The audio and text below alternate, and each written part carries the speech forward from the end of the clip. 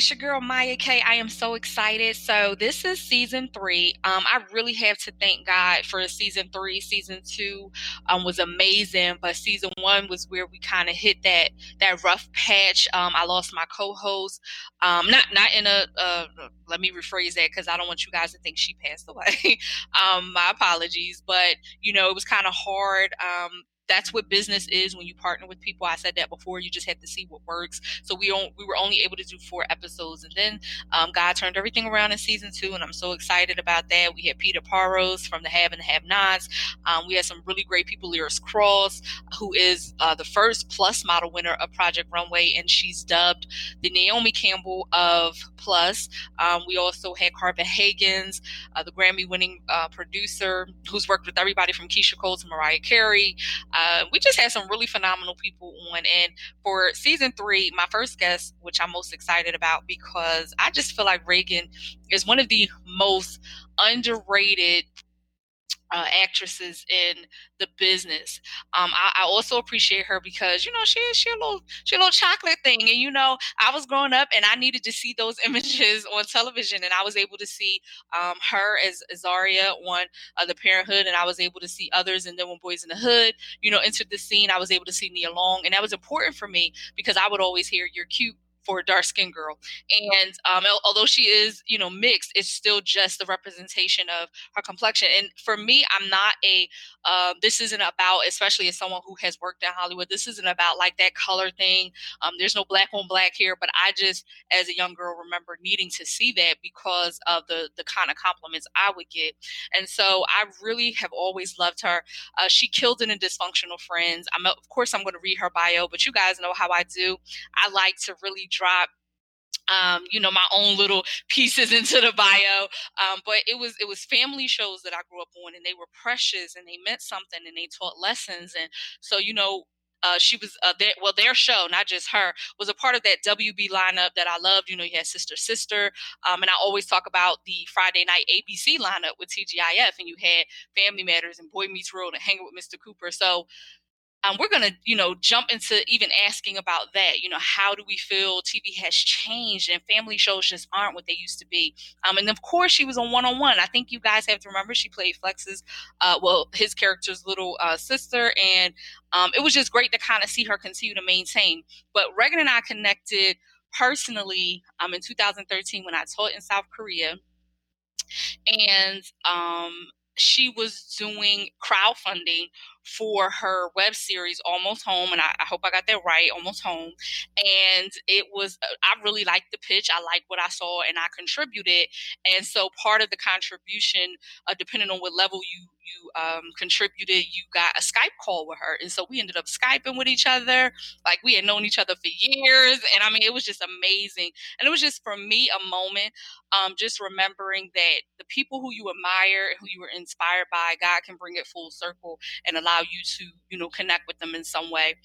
So I'm just going to go ahead and read her bio, and then we're going to jump into our first portion. But I just want to thank all of my supporters for the Keys to the Game podcast. It has been, like I said, a long journey, but this is, I believe my podcast is the perfect example of when you hit an obstacle, you have to find a way around it. Sometimes God will test you to see if you will still do it, whether you have your co-host or support or money or not. Sometimes you just have to do whatever, vision, whatever he gave you to do, or whatever vision that's in your heart. So Reagan Gomez was born in Detroit, Michigan, and was involved in theater and modeling at a very young age. Her family moved to Philadelphia, Pennsylvania, and that's when Reagan's love for acting really took off. And this isn't in her bio, but I always like to acknowledge this, that she went to, the world-renowned, I like to say, Freedom Theater, which is a very great theater here. Unfortunately, Freedom Theater has been closed for a while, and it's very heartbreaking, but it has cultivated a lot of talent when it comes to theater and acting. And I even think they had a dance program. But she and her mother would travel back and forth to New York for auditions and jobs.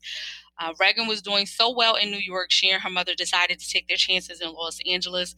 They rode the Greyhound bus from Philly to Los Angeles, and within 2 months, Reagan had representation. She booked a Disney TV movie and a regular role on a show for a brand new network, the WB, and that show was The Parenthood. The Parenthood lasted for 5 seasons. She continued to work in TV and film, appearing in Jerry Maguire, ER, That 70s Show, Beauty Shop, Love Don't Cost a Thing, Never Die Alone, Queen Sugar, and more. I'm very happy about Queen Sugar as well because it's a great representation of a Black family, in my opinion, on television. She's also a staple in the animation world with a regular role on the Family Guy spinoff, The Cleveland Show, and a recurring role on Steven Universe. In 2010, Reagan wrote, produced, and starred in her first short film, This Time. Soon after, she wrote, produced, directed, and starred in 2 seasons of her web series Almost Home. The show was about a brother and sister who left Chicago for LA after the death of their mother to pursue their dreams in music and fashion. At the time, Almost Home was one of the only shows on TV or the internet with original music and performances. Reagan's next project was a zombie apocalypse drama called Surviving. She wrote, produced, and directed the show about 2 Black sisters trying to survive a new and dangerous world. Surviving was nominated for a Gotham Award in 2016 for Best Original Series Short Form. Reagan continues to work both in front and behind the camera, but Reagan's true passion is creating original scripted content starring women of color. After 25 years in the business, Reagan remembers how limited the roles were for her and women like her, and she's doing her part to create more interesting characters and stories starring marginalized communities. And her and Nas must have that same kind of melanin thing, because I'm like 25 years in the business. Well, she looked 25, and Nas up here looking 21. Like, what's up, Reagan? Tell me what y'all doing with y'all skin. Welcome to the show. Hello, and my goodness, thank you for having me. And that was an amazing introduction, girl. I don't know, I just be drinking water and waking Right. up every day and try to do the best I can. Right, because I'm like, I had to read that again, like 25 years in the game. That's pretty, extensive. So, but as they say, black does not crack. But I'm just so happy to have you on. Like I said, growing up, you were the representation that I needed to see on television, especially because you did play a teenager. And so it was so important. And I just think things have changed so drastically for our children, because now, instead of a different world, with all due respect, no shade, but they have Love and Basketball. I mean, Basketball Wives, not Love and Basketball. I mean, that was actually good, but Basketball Wives, and they have Love and Hip Hop, and so it's challenging, but we're going to get to that. But first, we're going to jump into our first segment. It's called In the News. Okay. And I want to actually talk about, because you've spent a long time in Los Angeles, and Nipsey Hussle's death was heart-wrenching to everyone, whether you were from LA or not, or lived in LA for years. And so I wanted to just talk a little bit about, Lauren just recently shared a heartfelt message to Nipsey's sister on Instagram, which was very nice and moving. Her birthday was August 1st. So her and Nipsey both are, Leos. His birthday is coming up. And it seems that the pain, even when I was living in LA, I felt like there was a dark cloud, not just near his store, but period. So I just wanted you to talk a little bit about how it affected you as an actor who has lived in LA for years, if it even affected you at all. Well, I've known Lauren for years, just because Black Hollywood is so small, and you see each other at auditions and at events, and so I've known her for a while. We're not super close, but just the fact that, like I said, you see these people at auditions and you catch up and, yada, yada, yada. But it was just, heartbreaking, because he was such an icon in Los Angeles and the Los Angeles area, and even cities that are, outside of Los Angeles. We all knew who he was. And I didn't really listen to his music. I have, since his passing, but I'm on Twitter a lot and involved in I think I could say I've created kind of an activist community online. So anybody that's kind of doing things to help the community, I know about. So I knew about his entrepreneurial feats and his business way before I listened to his music, and that's how I knew who he was. So, his murder was it was definitely a loss to the city, but also to I think Black entertainment culture, if that is even a thing, because, he stood out, and he stood out for a reason, and we were all supposed to kind of, I think, look at the things that he was doing especially since he was, you look at videos of him when he was younger. He was on this page before he even started, making music or selling his music. So it does, we're supposed to, I think, expect, especially after him now, we do kind of expect, great things like what LeBron James is doing with his school. And we, expect that from, I would hesitate to call, musicians leaders or athletes leaders because they got into, the careers that they're in just to do that. And I think it's unfair to put that added pressure on people who didn't ask for it. But it is inspiring to see somebody like Nipsey or somebody like, LeBron, or even, Oprah's been doing that kind of stuff for a long time. But there are a lot of people who give back to the community who we don't hear about it. Jay-Z and Beyonce have done a lot of that, under, without letting people know. So, and I'm sure there's a lot of other people who are just, doing stuff and giving back and supporting their communities, their local communities, and nobody will ever know except for the people that they help. And that's amazing as well. So, yeah, it was a huge loss. Right. Now, were you able to attend the BET Awards this year? No. Okay. I usually don't go because it is a lot. Yeah. Do you think that they honored him correctly? I know Master P has some things to say, and everybody has their own opinion, but I thought it was nice. The carpet was blue. And from what I understand, he was already getting the award before he had passed. That was something that was like, oh wow. That's what I heard. I think some people think that they did it just because he had passed, but there was like a 3-month gap between that time frame. And so usually they already pick out their humanitarian award. You know what I mean? Their recipient. Okay. So I thought they honored him pretty well. I think also people have to consider it's a very sensitive area for his family. And I think when you look at it from that perspective, people have to understand that sometimes people are okay with you just doing one song and moving on, because the more you honor and they see it and it's like it just brings back the pain. So sometimes it's like people want like this 2-hour tribute, and it's like, well, maybe for Lauren, because she was already getting ready to break down with just the song, maybe for her it was just like, okay, that's enough. Like, it doesn't always have to be this like long drawn out tribute just because it's already like such a sensitive thing, and some people just want to respect and honor the family. So speaking of, my second topic, speaking of Nas, since I brought him up in relation to you guys and y'all skin, Lost Tapes 2 just dropped. I don't know how big of a hip hop head you are. It dropped 2 weeks ago, and there have been some mixed reviews. You can definitely tell. You could definitely tell that some of those songs he was like 19. You could just hear it. So I'm like, yeah, that's definitely not something, 40-year-old Nas. So are you a hip hop head, and what are your feelings about the album if you heard it? And if not, no big deal.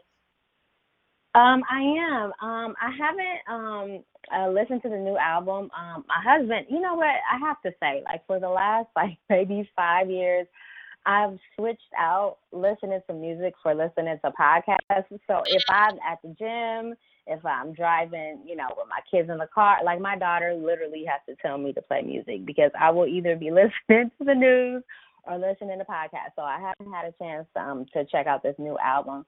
My husband likes it, and of course, Nas is, a legend. So is the album him, like, remastered old songs, or is it new material? So it's similar to the original Lost Tapes that he put out 17 years ago, where there was certain songs that did not make his albums, and so because they didn't make the album, he like pulled it, from his collection. He said some of them are 15 years old, some of them are 2 years old, and so he said it's kind of because you get to listen to it and play this guessing game where you figure out, when did he make that? When did he make that? And so no, they're unreleased songs, but they're all just songs that were recorded. That's why I said some of them I'm like, yeah, he was a kid. Like you could just hear the material, the stuff he's talking about is so different from what he made out on his last 2 or 3 albums. But I think it's cool because it's a full body of work. Some people, like I said, they're mixed reviews, but yeah, they are unreleased songs, and I think that's exciting because I felt like his last album, Nasir, it only had 7 songs, and I felt cheated. So I was like, the little 7 songs ain't really, I know that's how Kanye do it because everybody who came out under Kanye only had 7 songs. But I'm like, but Nas, you ain't put out an album in 6 years. So, you giving me 7 songs really wasn't the But deal. you know what? That whole, because you're making me remember that. That's right. Nas came out, and then Tiana oh Taylor. God, yes, thank you so much. And I felt like he didn't do her right either, because I liked her album a lot, but even she said that like she had more songs that she thought was gonna go on, and she only had like 6 or 7, maybe 8 songs as well. So yeah, I'm glad. Good for him that he put this up. All right, and then lastly, so of course, I'm always respectful of actors and people in entertainment. Some of the people that I bring up in the news may be friends, but they just announced yesterday that Jason Mitchell's character will be killed off The Chi, and I think that was pretty much a given. But I don't really care to ask you about Jason Mitchell. What I would like to talk about though is, as a woman in Hollywood, how did you because you talked about this before, I think, on the Breakfast Club, and I think Charlamagne was like, you and your husband be low key. We don't hear nothing about y'all. And you was like, because that's the way we do it. We make sure we protect our family, we stay out of the way, and we just focus. So, how did you yourself, if you were able to, because I don't want to assume that you didn't have that experience, but how were you able to stay safe and, not become, I don't want to say a part of the movement, because we're all a part of the movement just in support, but how were you able to stand up against bullies and men who wanted to try you, because you were young when you moved to Hollywood, and even though you had your mom, it's still like, how were you able to navigate the waters and from the sharks and the people who make you feel like you got to sleep with them? Right. I think I was really lucky, actually. I think my introduction to Hollywood, being the Parenthood, it was a very close-knit set. We had kids on the set, and Robert was our leader, and he was a great leader. We prayed before every taping. So we were sheltered a lot. I think, I don't want to speak for everybody else, but I know we were sheltered a lot. And when that show ended, is when I really got to see, how other sets are, and people getting cut, not even just predators, but like how, crazy sets can be. People, directors getting cussed out on sets by the actors, and people just wilding out, just things that I'd never really seen, or at least I wasn't privy to on the Parenthood. But it definitely was something that I had to learn on my own, and it's hard enough being a young woman, period, because nobody really has these conversations with you, whether you're going off to college or getting in the workforce or whatever. So I just kind of had to learn on my own. I've been in Hollywood for 25 years, so I've definitely heard my fair share of sexist comments or racist comments, or felt, I've been on sets where I was the only Black person and felt uncomfortable, or even dealt with like hair and makeup people who, did not know how to do Black hair or, Black makeup. Literally every Black actress has a hair and makeup story. But as far as predators go, I've been pretty lucky, to be quite honest with you. And those are just things that I've had to learn on my own. But I do know of other women and girls who were not so lucky. I don't know. It's hard. It's really hard. I think I'm thankful that we're in a place now to where women, or men for that matter, children and all of that, we're in a place now to where you don't have to necessarily just rely on the studio or the specific show or your agent or whoever to do something about your safety. We have the internet, and especially when we look back at so many of these stories of how like shows knew that a particular person was violent or predatory or harassing other cast members or crew, or agents knew that that whatever was going on, and studios knew and they did nothing. In this day and age, you have a way to protect yourself. I even think about like Terry Crews and how, he everything that happened to him, his agent knew, his agency knew, his friends knew. This was not a secret in his circle. But it wasn't until like he came out after Me Too, he came out and told his story that things really kind of started to move, because of course, everyone's eyes are like on his agency or on, this particular agent.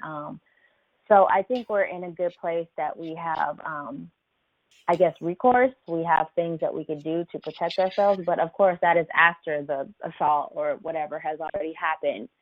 I don't know. We're still trying to figure it out. I've been lucky. I think what you said was so true, and actually that was a great kind of full out answer in general, because I always say that it's good to hear the good stories too. We want for people to say, like, I think that what happened was there was an assumption in the air, because I remember even Charlemagne, every woman that came on the show after that, he would ask them that question, like Lynn Whitfield. And I mean, she made a good point. She said, I was raised by women, and I was raised to stay in the safe zone. And the safe zone means if you call me at 2:00 in the morning, I don't understand why I'm coming to your hotel, and she was like, I was still a woman who was raised to, dresses below the knees. And so she was just explaining how, not blaming, the victims, but she was just saying, as women, that sometimes for some of the younger girls, what she was preaching was you just can't want it that bad. Like even for someone to say, well, if you do this, I'll give you this part. And then you just say, okay, well, I agree. You have to But you know what, even like to kind of push back against that, like, I remember when, the stories about Bill Cosby came back around, because for people, I guess, who knew him, I didn't know, but like my mom was like not surprised and had heard stories, and, I did too, bro. but yeah, but like people were asking, like, why would these women go to his house? Why would they go to his hotel room? I've had auditions at hotel rooms. I've had auditions at people's houses. And it's funny, Jussie Smollett, he did an interview on Jesus and Meryl.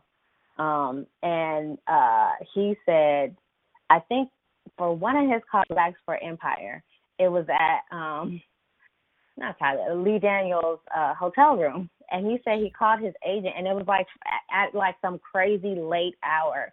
And he called his friend or somebody like, look, I'm going to this hotel room. If you don't hear from me again, this is where I'm going to be, So right. He was letting people, because even he was like, okay, this is kind of crazy, but like this is a callback for a show that I really like, and I feel crazy about this, so let me call my people and let them know I will be here.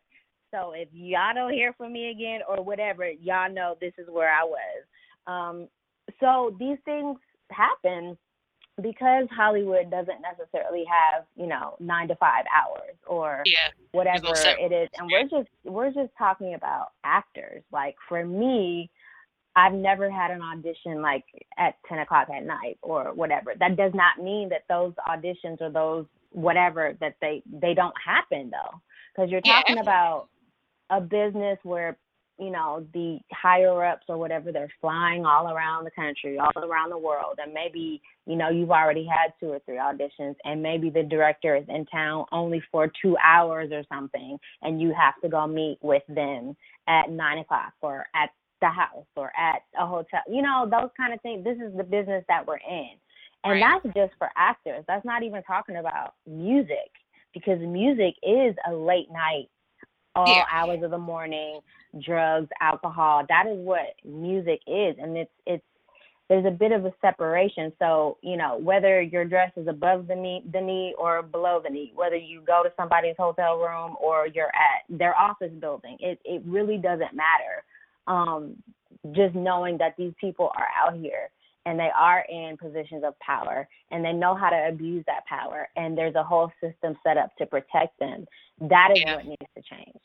Right, absolutely. But I don't think that was what I think she was talking about the conversation, because we can't be blinded by the fact that there are conversations that go, if you do this, I'll give you a part. So she wasn't even talking about auditioning. She was just talking about the conversations that marketplace with women who, with some women just they're okay with it. So that's, her thing was, she wasn't saying because she wears her dresses below her knees, she's never been in that situation. She was just talking about her upbringing just as a kid.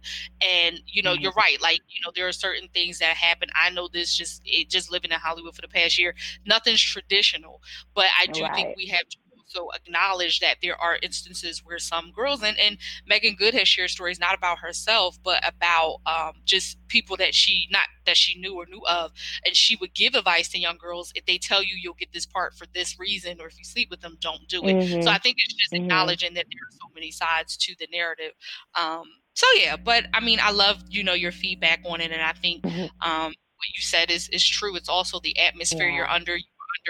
A very family-based show. God was present. He prayed. So there was just a lot of difference. Yeah. So now going into today, I want to talk a little bit about TV today.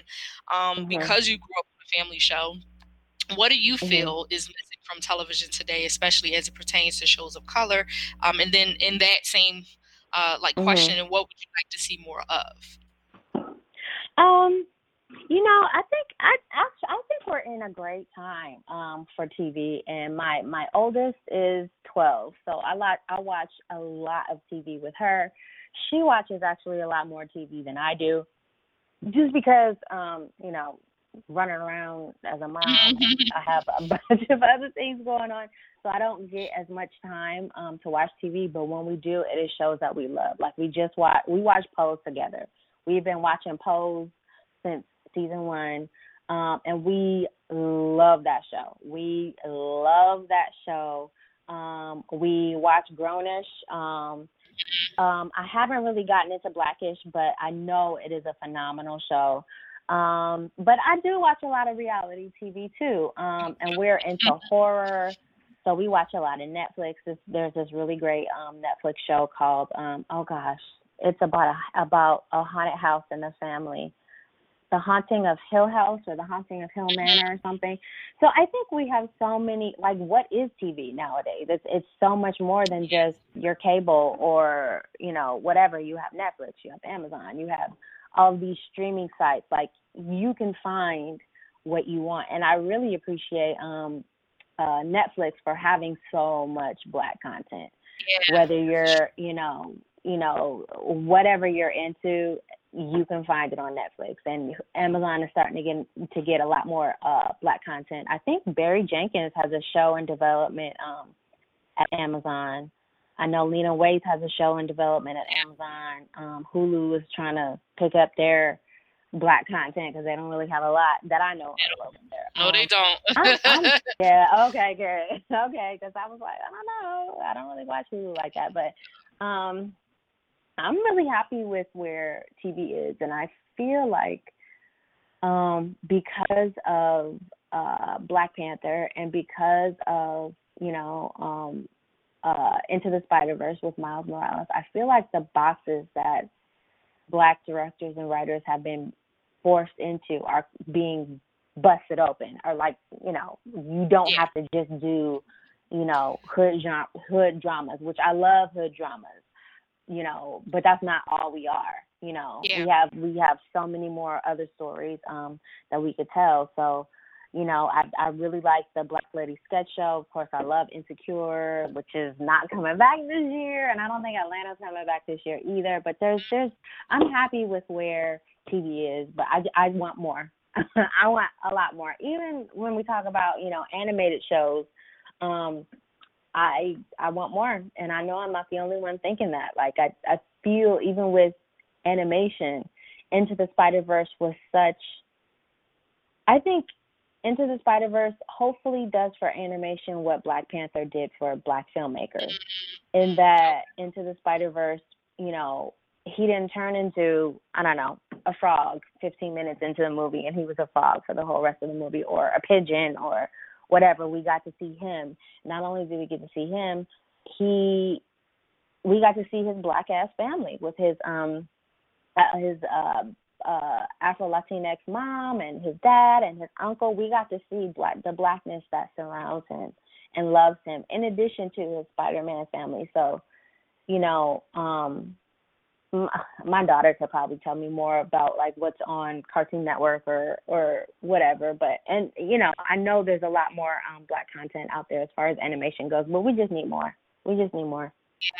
I love everything that you said. The only thing I would like to see more of, and it's funny, Peter Parro said the same thing, as family shows. I think like your daughter is able to pinpoint some shows that she loves, but when I was teaching the Philadelphia school district, a lot of kids, they watch YouTube. They don't feel like there's anything on television for them, or Netflix even. They weren't even able to name anything. So I mean, that doesn't mean they don't watch TV. I mean, of course you have some kids are allowed to watch a little bit more mature content, but for the average person, where when we were younger, we had that diversity of, okay, this is a kid show, this is family show, whatever. When you got a little older, girls, college student, whatever, you kind of had your variety. And so that's the only thing I wish we had more of today's parenthood. But you know what? I know what you're saying. You're saying as far as like, and that's kind of the hard part, because when we were growing up, we only had, a few channels and then cable.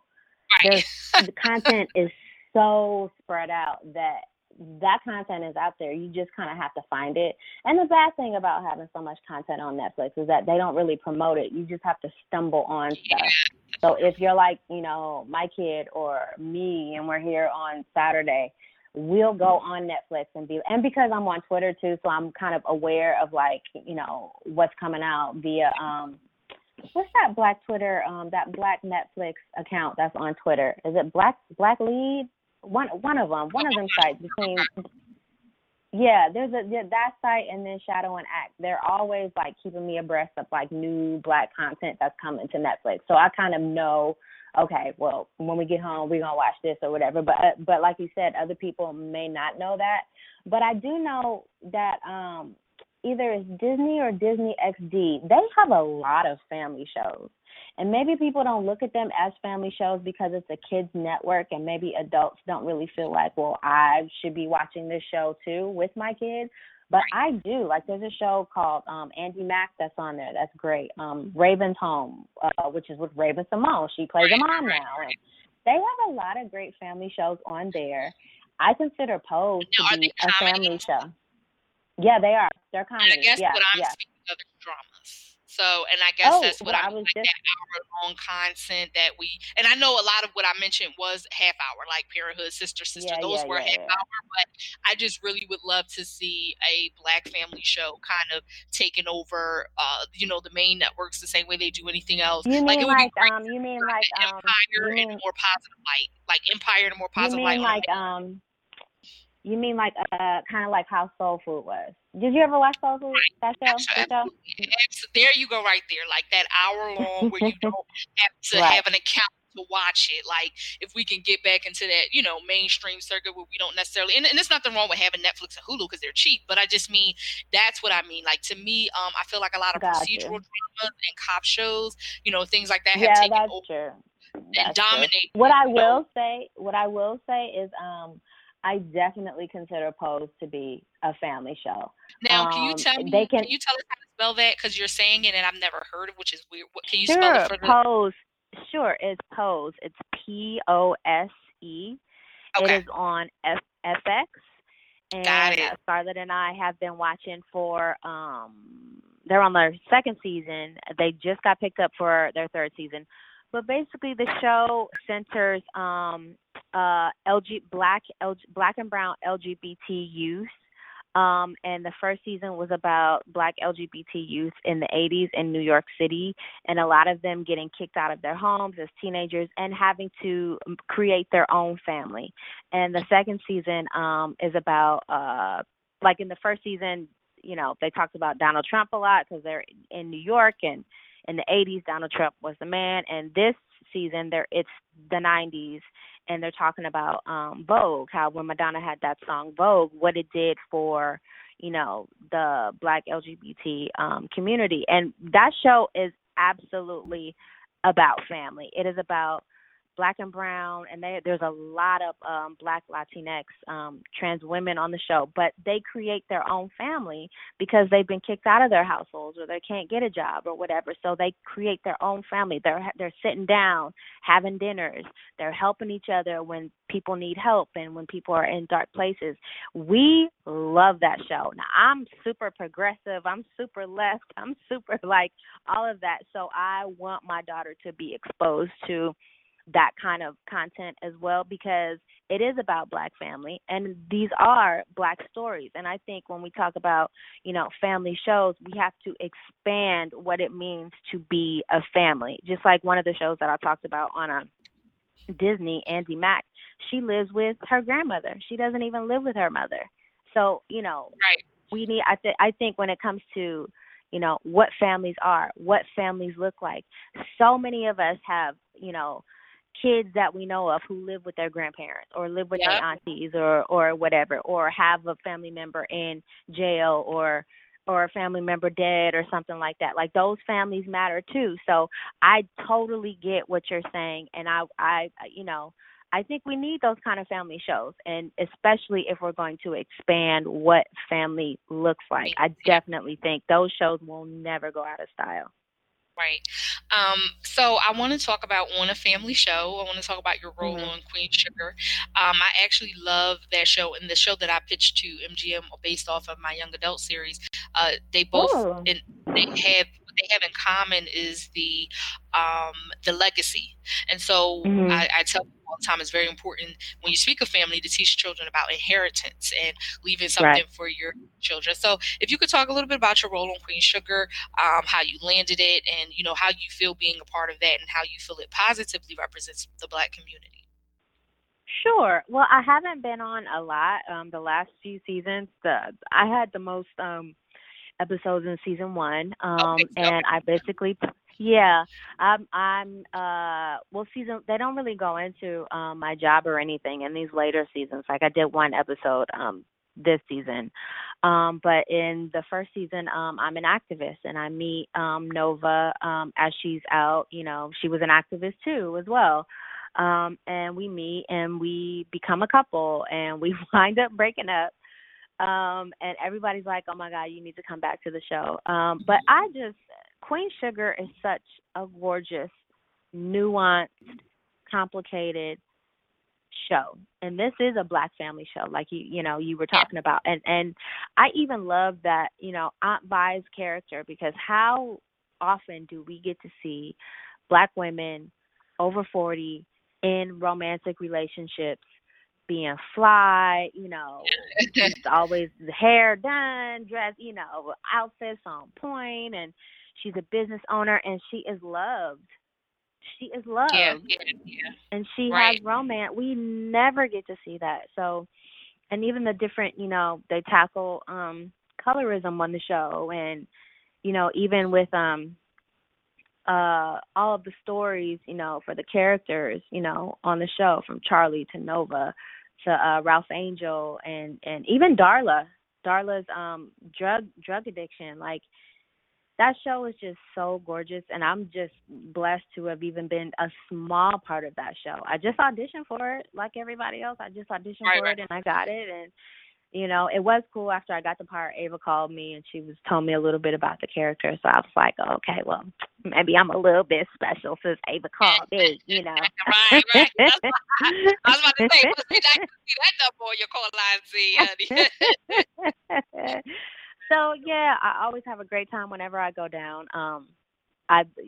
Doing the show was my first time going to New Orleans, but the I guess the most special thing about the show is that they only have women directors. And as someone who is a content creator as well, just like you, somebody who's directing, my spirit is so full every time I go to set, and I always find myself um, shadowing the directors that are on set. Like when I got to go for I wasn't on season 3. When I got to go for season 2, I got to shadow Julie Dash, which is, I mean, it doesn't get better than Julie Dash if you know her history and her, history of being a director, and I believe she is the first Black woman to write and direct a feature that was in movie theaters back in the 80s with Daughters of the Dust. So to be able to shadow her and Nima Barnett and so many of the other women that I got to shadow on set, that was just a dream come true for me. So the show is dope. The show is great. Very good content. And so I want to talk about your upcoming projects that you are writing or producing on your Hmm. own, so that you can let people know how to support. I would love for you to just talk about anything. Now, with Almost Home, speaking of your own Hmm. projects, was that like, was season two the end of it? Did you end it on purpose there, or were you trying to come Girl, back? I And had to. I haven't ended it. I just have not had. We don't have the money to continue. And when we stopped, when season two wrapped, um, I made a conscious decision to kind of do a 180 and do surviving, just to show people the kind of content that we made over here, the kind of content that I like to write, because I didn't want people to necessarily put me in a box. So right, I just said, you know what, let's just fuck people's minds up and go completely, I don't know if we could cuss on a podcast, but go completely 180 and do something completely out of the box that no one would expect. And that was our zombie apocalypse show, Surviving, because one of the things that I love just as a fan of content, as a consumer of content, I love horror. I've always loved horror. I love horror. I love sci-fi. I love fantasy. I love magic.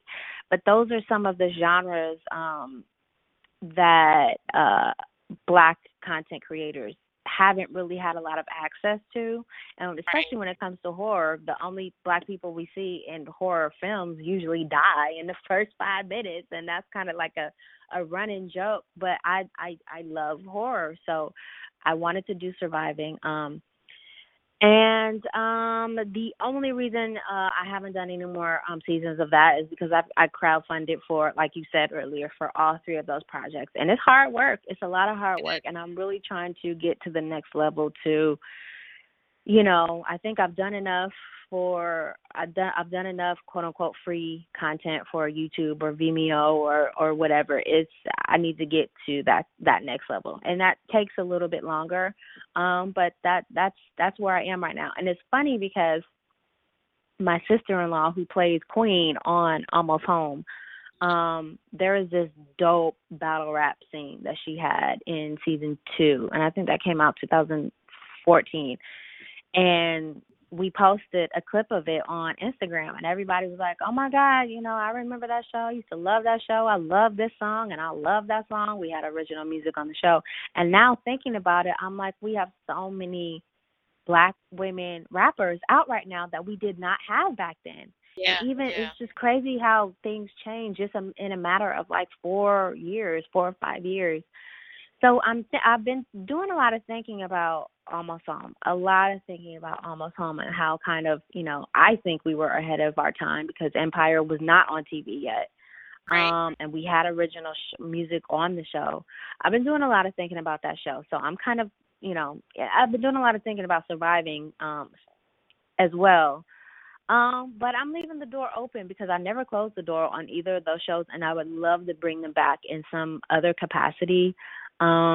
Or if somebody wants to pay me to turn them into actual shows, I'm down with that too. So the door is not open on either of those shows. Or I'm sorry, the door's not closed, I should say. Right.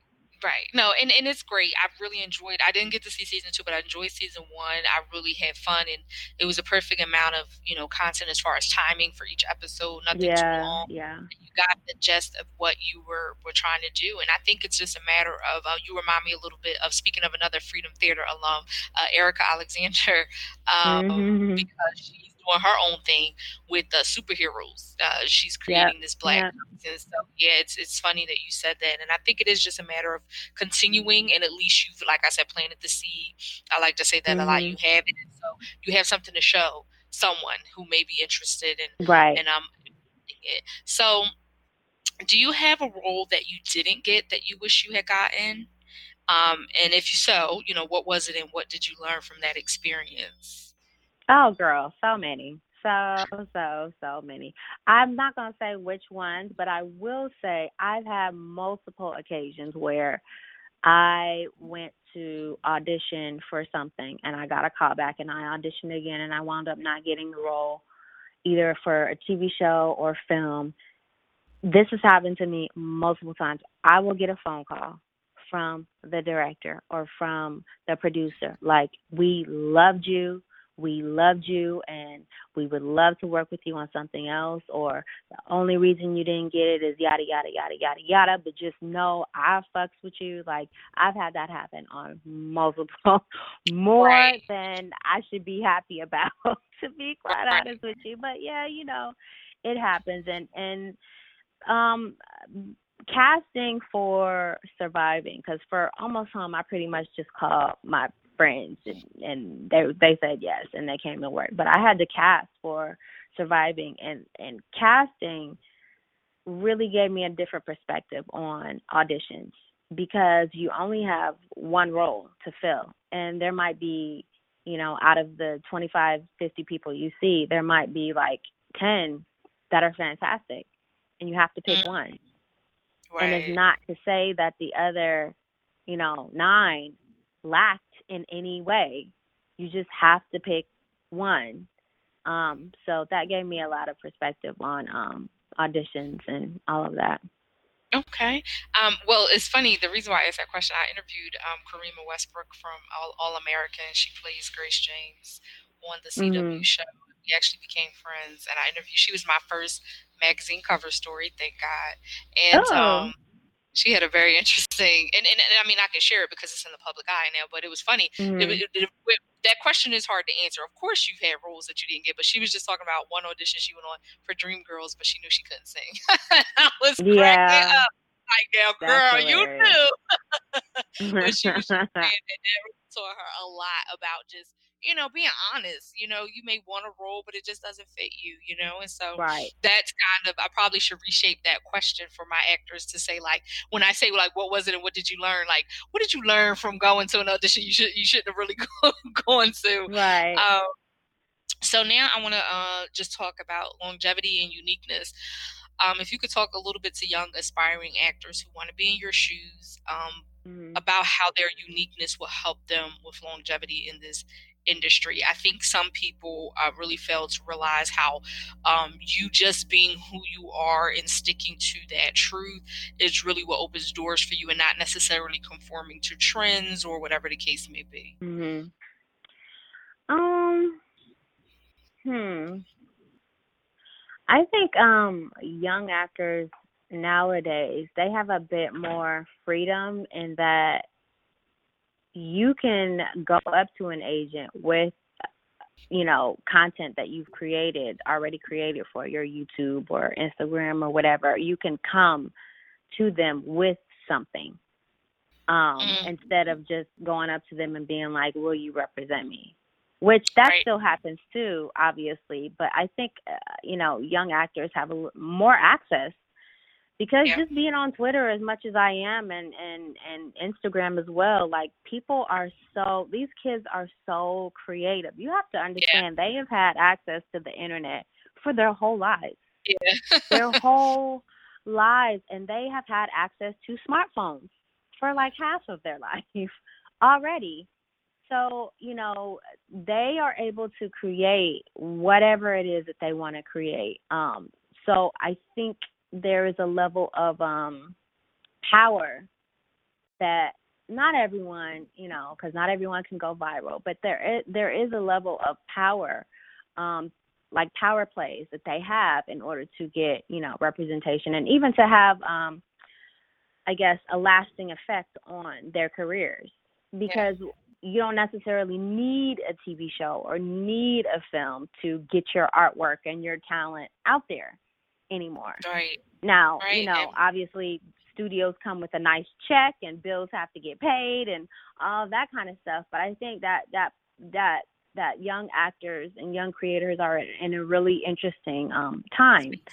As far as longevity, look, we're all figuring it out. We are all figuring it out. I know of a lot of actors who were acting in 94, 95, and 96, 97 who are doing other things because, times got hard and you can't keep, hoping for that audition or whatever if the rent is due. That gets really old after a while, especially, in this business where, those of us who are around in the 90s saw Black content disappear in the early 2000s. We saw Black content disappear. And, now it's back. So, I think newer and younger actors and younger content creators have the benefit of being able to see how, those of us who lived through all of it, how we were able to sustain, how we were able to stay in it, how we were able to stay passionate. And I also think people like Ava DuVernay and Issa Rae and Lena Waithe and Ryan Coogler, they saw that happen as well. So I think there is a more intense push now to make sure it is sustainable, that it is not just a trend, Right. So Absolutely. It's funny. I was talking to I did an interview with Jason Weaver on my podcast, Reagan podcast, and it was the same kind of thing, with him. And being that he went from, playing Michael Jackson to The Lion King, and that alone, those two roles alone should be enough to solidify any actor to whatever it is that you want to do, you should be able to do it. And he worked a lot after that, TV shows and stuff just like me, but we remember how dry it was in the early 2000s. And it's like, what do you do if you're an actor and you still have to pay your rent? What do you do? Your mortgage, or you have kids, and what are you supposed to do?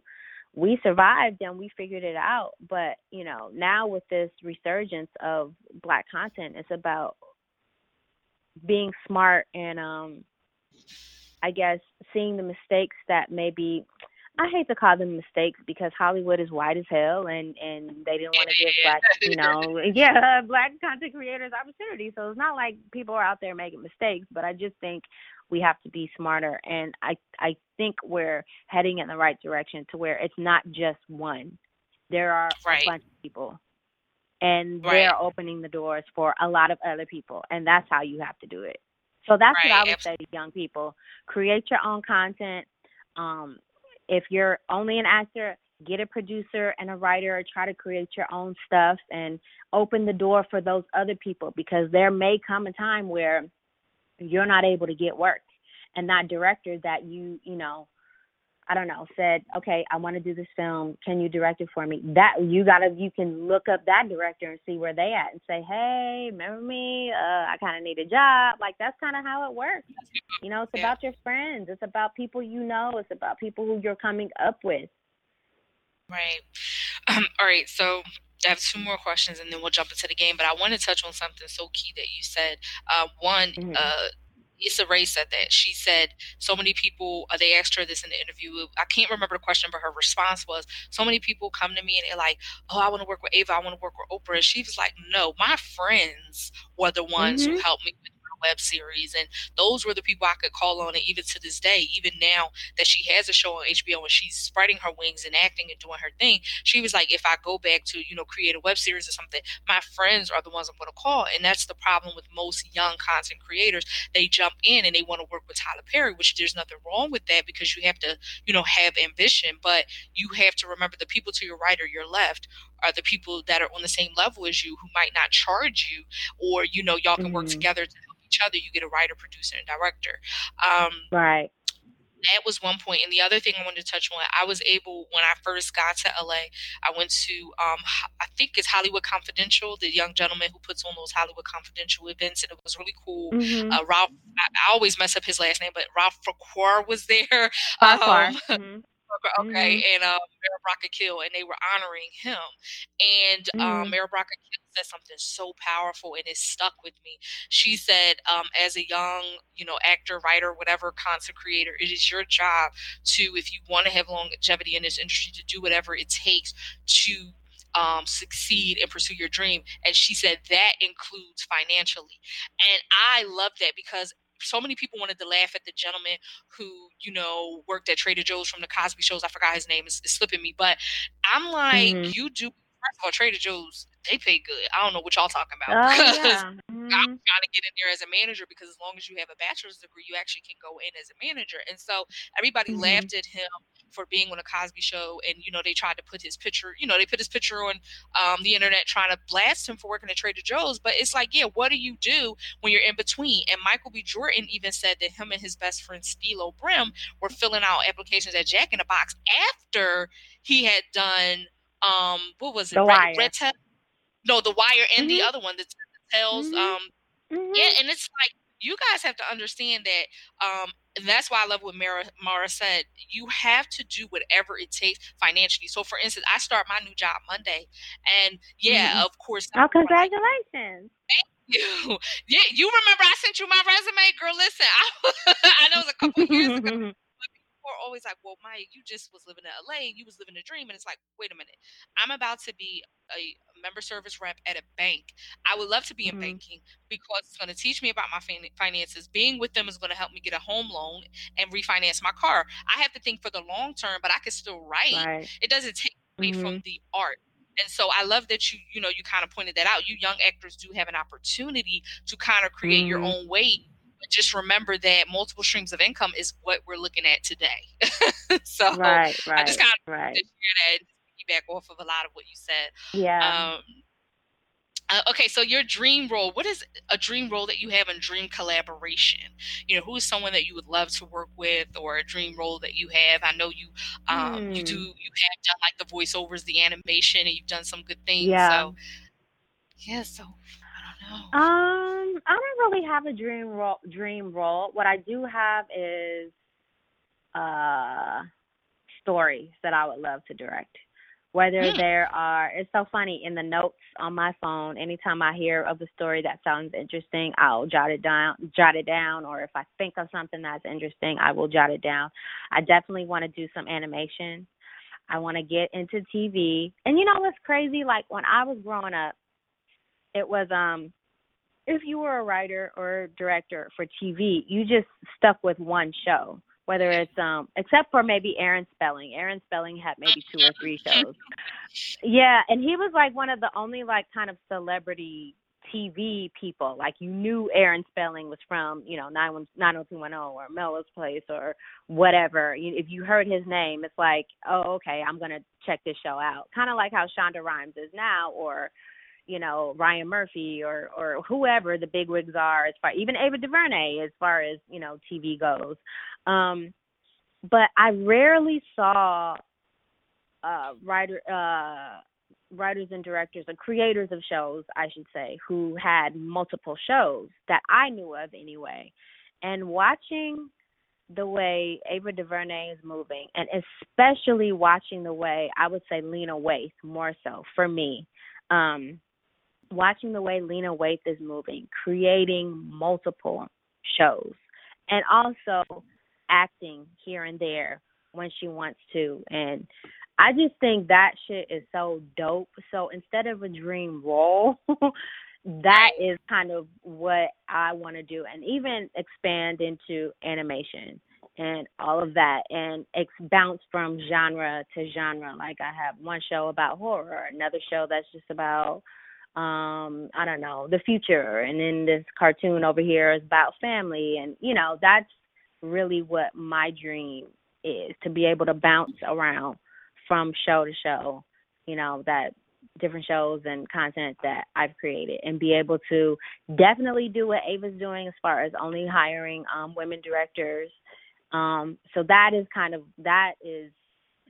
kind of taking a little bit from here, taking a little bit from there, adding my own stuff on top of it, and like figuring it out, because that's another thing about, having so many Black creators. We need so many more, because even in comparison to the other white creators that are out there, we just pale in comparison. But even looking at the ones that we do know, right, they are literally breaking down barriers for us.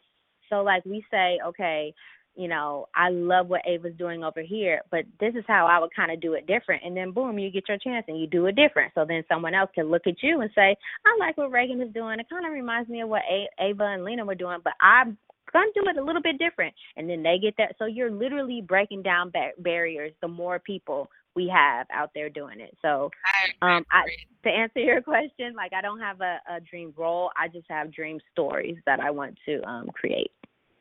And it's funny. So does that, because you mentioned Ava and Lena, does that include the other part of the question, your dream collaborations? Oh, I forgot about. Okay. Okay. I just thought maybe they were it because, hey, that's a great lineup. Dream collaboration. Whether it's an actor screen or whether it's a director, whatever the case may be. Yeah, I don't really have.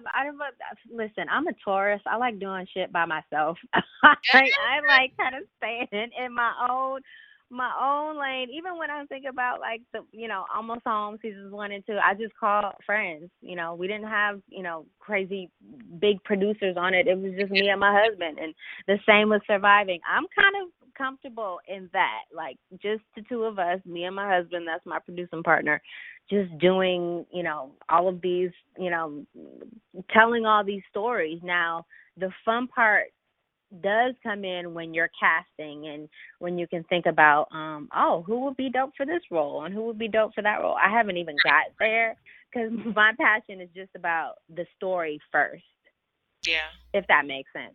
No, I feel you. It's always the story. Yeah. So for, then my last question is actually about family, but not about your family per se. It's about balance. And I want you to give some tips for people who are, balance in this industry is a wicked beast, and so many people fail at it.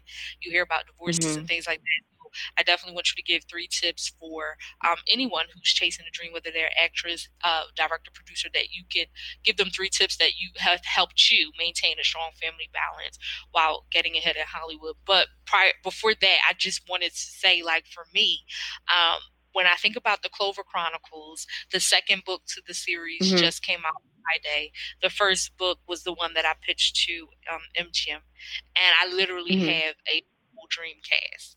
And it's like, because I know that this show is needed, and it teaches many principles from entrepreneurship to inheritance, because the father inherited his his grandfather's winery and their whole business, and so I literally have someone for every role. And then I always said I want Reagan to play the best friend to the mother. Aww. And so it's so funny. I have like the main cast. I have the little recurring character. It's like I just have a full cast. That's cast. Hilarious. Well, listen, if you don't have the vision, nobody else will have it. So you have to have the vision for at least for your own project. So that's great. And even if, it was brought to the table and they're like, oh, well, you're first timer, we'll give you a budget. We'll do 2 out of those 8, but it's at least I'm giving them something to work with, as you stated, so that they can, kind of. So I'm, kind of excited just to see whatever happens with it. And I'm not going to wait on Hollywood, as you said. It's just a matter of, because I know from learning from you and others how hard it is. You don't want to have to start and stop because of finding. Blessing is that a lot of my content that I dream of turning into TV or film is based off my books, and so I'm trying to use the book money and saving that. There you go. So all right, so go ahead and answer that last question. Talk about give 3 tips for individuals who are chasing a dream and they just need, how do you balance have that strong family balance while trying to get ahead in Hollywood, whether they're married or not, but definitely give some tips for married women. Sure. So I can't give 3 specific tips, but I'm just gonna say what's on my heart right now. Like I said earlier, I did an interview with Jason Weaver, about his career, the fact that The Lion King was just remade, and he was the voice of the original Simba, the singing voice for Simba, and we really just talked about how, because neither of us are from Los Angeles. He's from Chicago. Before I moved to LA, I'm from Philly.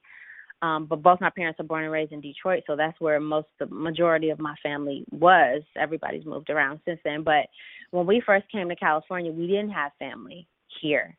And growing up and, growing out of teenagehood and into young adulthood, we really created family for ourselves. And he actually lives in Atlanta most of the time, but he comes back and forth to LA for auditions. But he still has a lot of family here, and not even blood family, blood relatives, just people that he has connected with, being in Los Angeles for 25 years, in Compton and South Central and wherever. He has people who have his back, who, when he's not whether he's working, whether he's not working, he can go and chill.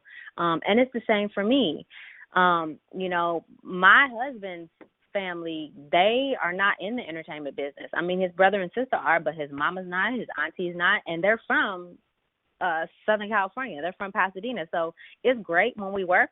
They can watch. Maybe they won't. But it's like, listen, are you coming to Christmas? Are you coming to Thanksgiving? Because you need to go get some ice from the store, and then I need you to pick up some plates, and then I need you to get – so how the kids doing? Okay, when is their soccer game? And, you need that family, whether it's your blood family, whether it's your spouse, whether it's girlfriends, your guy friends, your homies, whatever. You have to create a sense of family to balance things out. That's what I've learned, and that's what helps me. When it's pilot season and I haven't booked anything, and it doesn't matter because when I get home, my kids are still hungry, and they have to get to soccer practice, and that is the stuff that I love to do. Like when I talked to you earlier, like how I rarely get out of my bubble unless it's for auditions or whatever. I like it like that. I like it like this. I love, my kids started school yesterday, and today they have soccer practice, and I like this part of my life. Also, I love working as well, and that is the balance that I'm doing pretty good. I don't know who has the exact perfect balance, or if there even is a such thing as a perfect balance.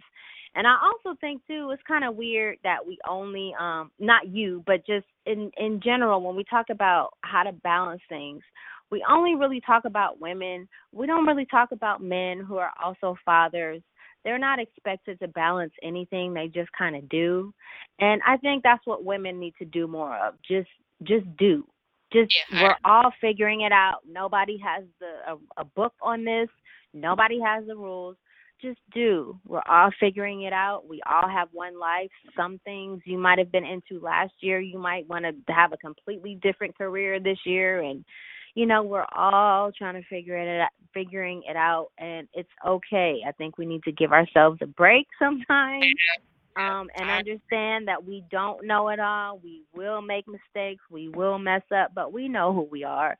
We know who we love, and we know what's important to us. So I would say create a community for yourself where you can be loved and supported. Yeah. And that is your balance right there. I love that you said family creating it, because sometimes your family doesn't go on the journey with you. Like Tia and Tamara were blessed to have, the parents that went with them, and your mom went with you, but that's not always the case.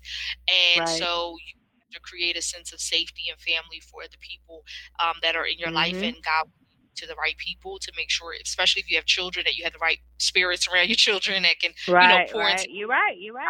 And I'm really big on that because I was a living nanny in LA. And so I'm very big on that, like being, people creating. And so for the listeners out there, when, just know that you have to accept, love and family, and whatever package God sends it may not be blood. And I think that's essentially what Reagan is saying. All right, girl, that was amazing. Okay, it's a game time now. I'm going to run through this game quick because I know you for a while. It's 10 questions, but it's going to be fun and quick. And I think you're going to get most of these right. I really do. So, question. A Different World was a spinoff from which other situation comedy? The Cosby Show. Very good. All right.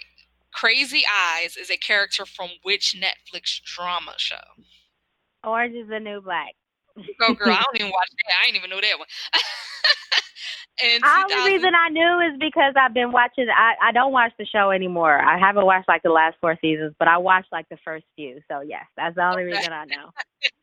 Okay, in 2006, a star from which sitcom was blacklisted due to a racist tirade. And just to give you a hint, he was on stage. He did like this little skit. Oh, what's his name from Seinfeld? Right, the show is Seinfeld, right. Michael. I don't remember his name. It is Michael, but the show is what they were looking for. Yeah, so you good. Yeah, Seinfeld, yeah. Okay, legendary. Kramer from Seinfeld. Right. Kramer from Seinfeld, yeah. Legendary singer Diana Ross's daughter was a star on which situation comedy? Girlfriends. Yes. Which show, based on the life of the infamous Pablo Escobar, has been criticized for glorifying the drug trade? It's on Netflix. I know it's not Queen of South. Yeah. We watched it. What the hell is the name of that show? We watched it. It's one word. I know. Yeah, I'm trying to think of it. Hold on. God damn it! We watched that show and it was so good. It was like 2 years ago. Hold on, wait a minute. It's not Cartel. What the hell? Well, a hint is. What letter does it start with? I was going to say its name is a symbol of what they call it in the police department. They call it Narcos. Yeah. Narcos. Other than they call it narcotics. Yes. That is so crazy how I just realized it when I was looking at it. I was like, I could give her a hint. That's hilarious. Yes. What hospital does the show Grey's Anatomy take place in? Oh, girl, I have no idea. I know it's Seattle, though, right? Is Seattle somewhere in Seattle? It's Seattle Grace Hospital. It's called Seattle Grace Hospital. Yep. 3. Oh, okay. There you go. Right, there you go. What type of dog is Scooby-Doo from the cartoon series Scooby-Doo? Oh, Lord. It's funny. A Doberman? He's a Great Dane. No. He's a Great Dane. Oh, I never would have guessed that. Right. I guess like looking at. Yeah, I guess looking at him, I could see it, but I never would have guessed it because it's the cartoon version, so it's not. But thinking about it, I could see it. Okay. Yeah. South Park is one of the long-running shows in TV history, and it is still on air today. In what year did it make its debut? Oh, Jesus! Sometime in the late 90s, or it had to be late 90s. Do I have to pick a specific year? Yes. I mean, you could just throw a guess out there. Let me see. 95. 7. It was 97. 97? Oh, okay. All right. Yeah, but you're doing good. Okay, some more. Which television show featured an episode centered around the riots that ensued after the assassination of Martin Luther King Jr.? I'm going to give you the name of the episode. I don't know if that'll help you with the show, but the episode is called The First Store, and it was a flashback episode from the 1980 season of this show. But it was basically centered around the riots that ensued after the assassination of Martin Luther King Jr. And I thought it was very interesting because I learned something new every day. I'll give you a hint. It's also... Okay. It falls in line with some of the shows we grew up on, so it was around that whole Good Times era, or it fell in line with the Good Times show type thing. Was when was the show on?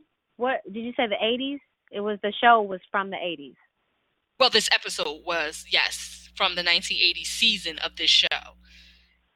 From the 1980 or 1980s. Well, it says from the 1980 season, so I'm thinking it's just that season, like 80 to 81. Okay. Okay. Yeah. The First Store, they were moving on up. I'll even give you that. Good Times? No, Lord, I don't know. All in the family. The Jeffersons. Didn't you say the Jeffersons? I was like, well, she said the Jeffersons, so that can't be it. I thought you mentioned them. Maybe you mentioned. I think so. You said it was like in line with the Jeffersons. Oh, I know. And I was like, okay, well, that ain't it. Oh, I heard the Jeffersons. That's why I said Good Times. I was like, okay, she said the Jeffersons. It gotta be Good Times. Oh, yeah, that is hilarious. That might have been, when you were supposed to say that. All right, so last one. What is Whoopi Goldberg's real name? I learned Oh, something new every day. wow. It was Whoopi Goldberg.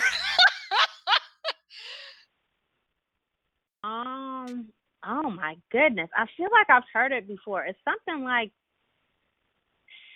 Sandra, or like a classic kind of easy No, it name. is a classic. It starts with a C, actually. And it's. Is it But Catherine, or no? you're close. Normally, this name would start with the K.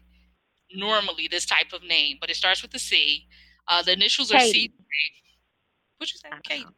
Did you say Katie? Let me listen. Go ahead. Go ahead. Finish what you were saying. No. The initials are CJ. Normally, and the last name is very common for a last name, especially for a Black family. And the first name is pretty common, but it normally would be a K. It wouldn't normally be a C. Okay, so let me try the last name first. Is it Jenkins or Jefferson? It's one of the other ones that's very common for us. Jenkins, Jefferson. Not Jones, but the other one. 2 syllables. Johnson. Yeah, that's the last name. Okay. The first name usually starts with a K, but it's with a C. Carol. No, Carol doesn't start with a K. You get in there with the sound. Karen. Yeah. She spells it. Okay. So it's Caryn. Karen is Whoopi Goldberg's real name. Isn't that something you learn something? Wow. Day. You learn something new every day. Well, I have to say thank you so much. One of the things that I do with all of my guests before I let them go is I pray with them. One of the things that sets my podcast apart is that I believe in fusing the kingdom with the culture, just kind of having that, kind of atmosphere. A lot of people are afraid of interviews because it's like gossipy, and like even when publicists ask me to send questions, I don't have a problem with that because I don't really care about you because there's 100 other outlets that have your business all on it. But I care about your spirit, and I care about the art, craft, and what I can learn from you. And hopefully I'm able to also, leave something with you. So for me, that's my goal this year, is to pray for 100 celebrities. Pray with, not for. I could pray for you without you, but to pray with 100 celebrities, because I just think, like I said, celebrities don't often get someone to offer them that without maybe going to church. Yeah, and so that's what we're gonna do now. And if you're ready, I'm ready. Okay. Heavenly Father, we just thank you for this time. We thank you for this amazing interview. And I just thank you for aligning me and Reagan. And I believe that when you connect people, it's for a reason, whether it's for business or even just for personal. I just thank you for this moment. I thank you for Almost Home, and even, is it Surviving? Yes. Okay. For Surviving. I believe that you gave her the vision for both of these shows and that you're going to do something with it. Sometimes, we take a step back, and that's okay. But I truly believe that when we start something and you give us the idea and the seed and we work it, you'll meet us where we are. So I just ask that you bring her the funding that she needs. If it is a certain producer or director out there, or even a studio who is looking for the content that she has created, sometimes what we create 5 years ago has a place in the industry now. And so I believe you're going to open doors for her that no man can shut. I thank you for her just being an amazing mother and a wife. I ask that you continue to give her wisdom on how to balance those roles. Even without Hollywood being involved, it's hard being a wife and a mother, period. So I just thank you, God, that you're going to give her the grace and wisdom to do that. Thank you for, I think I saw it was almost like 20-some years of marriage. That's a good thing. And I ask that you continue to marriage and cover them, and I pray, Lord, that they will continue to just keep you first and have their children just the right tribe around them. I thank you for the village that is around them, whether it's an auntie or uncle or a friend that just is always there to support them. And so I just ask that you continue to bless her creative endeavors, her personal life, her family, and I just thank you again for bringing us together. In Jesus' name, amen. Amen. Thank you so much. My goodness.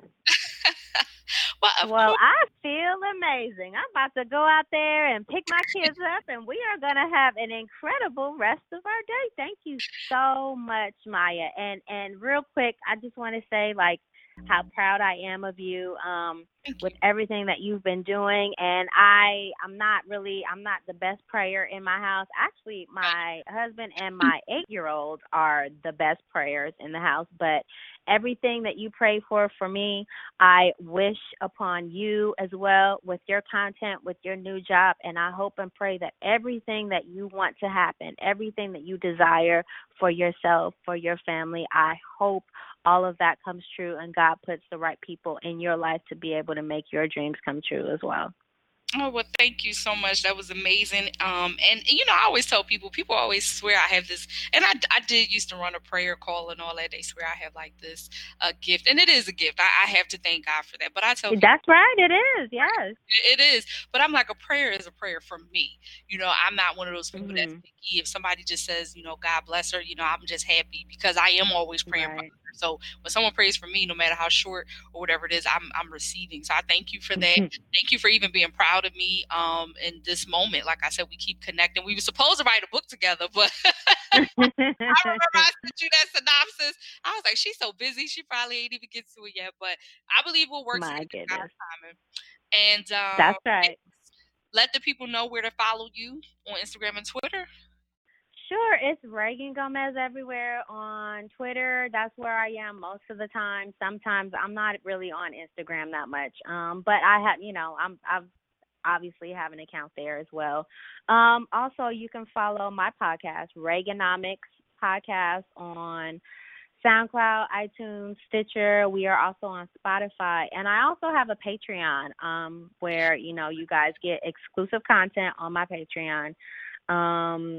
Yeah, you can just type in Reagan Gomez Patreon and my stuff should come up. And if you can't, on my Twitter bio, my Patreon link is there, and in my Instagram bio, my Patreon link is there. So, yeah, if you like the content we've been making and you want to donate, so we can continue to create, I'm working on a teaser trailer for the first film. For my first film that I will write and direct, and I want to do like a 3-minute teaser trailer. We have animation in it, so if you want to send a few dollars, you can do it through the Patreon, or you can do it through our PayPal, which is AH as in almost home, ahtheseries@gmail.com. You can send us a few dollars on PayPal that way. But yeah, and Maya, I thank you so much for your prayers and for your listeners. I need all the prayers that I can get, and I send that great energy, those prayers right back to you all as well. All right. Thank you so much. I'll talk to you soon. Okay, thanks. Bye-bye.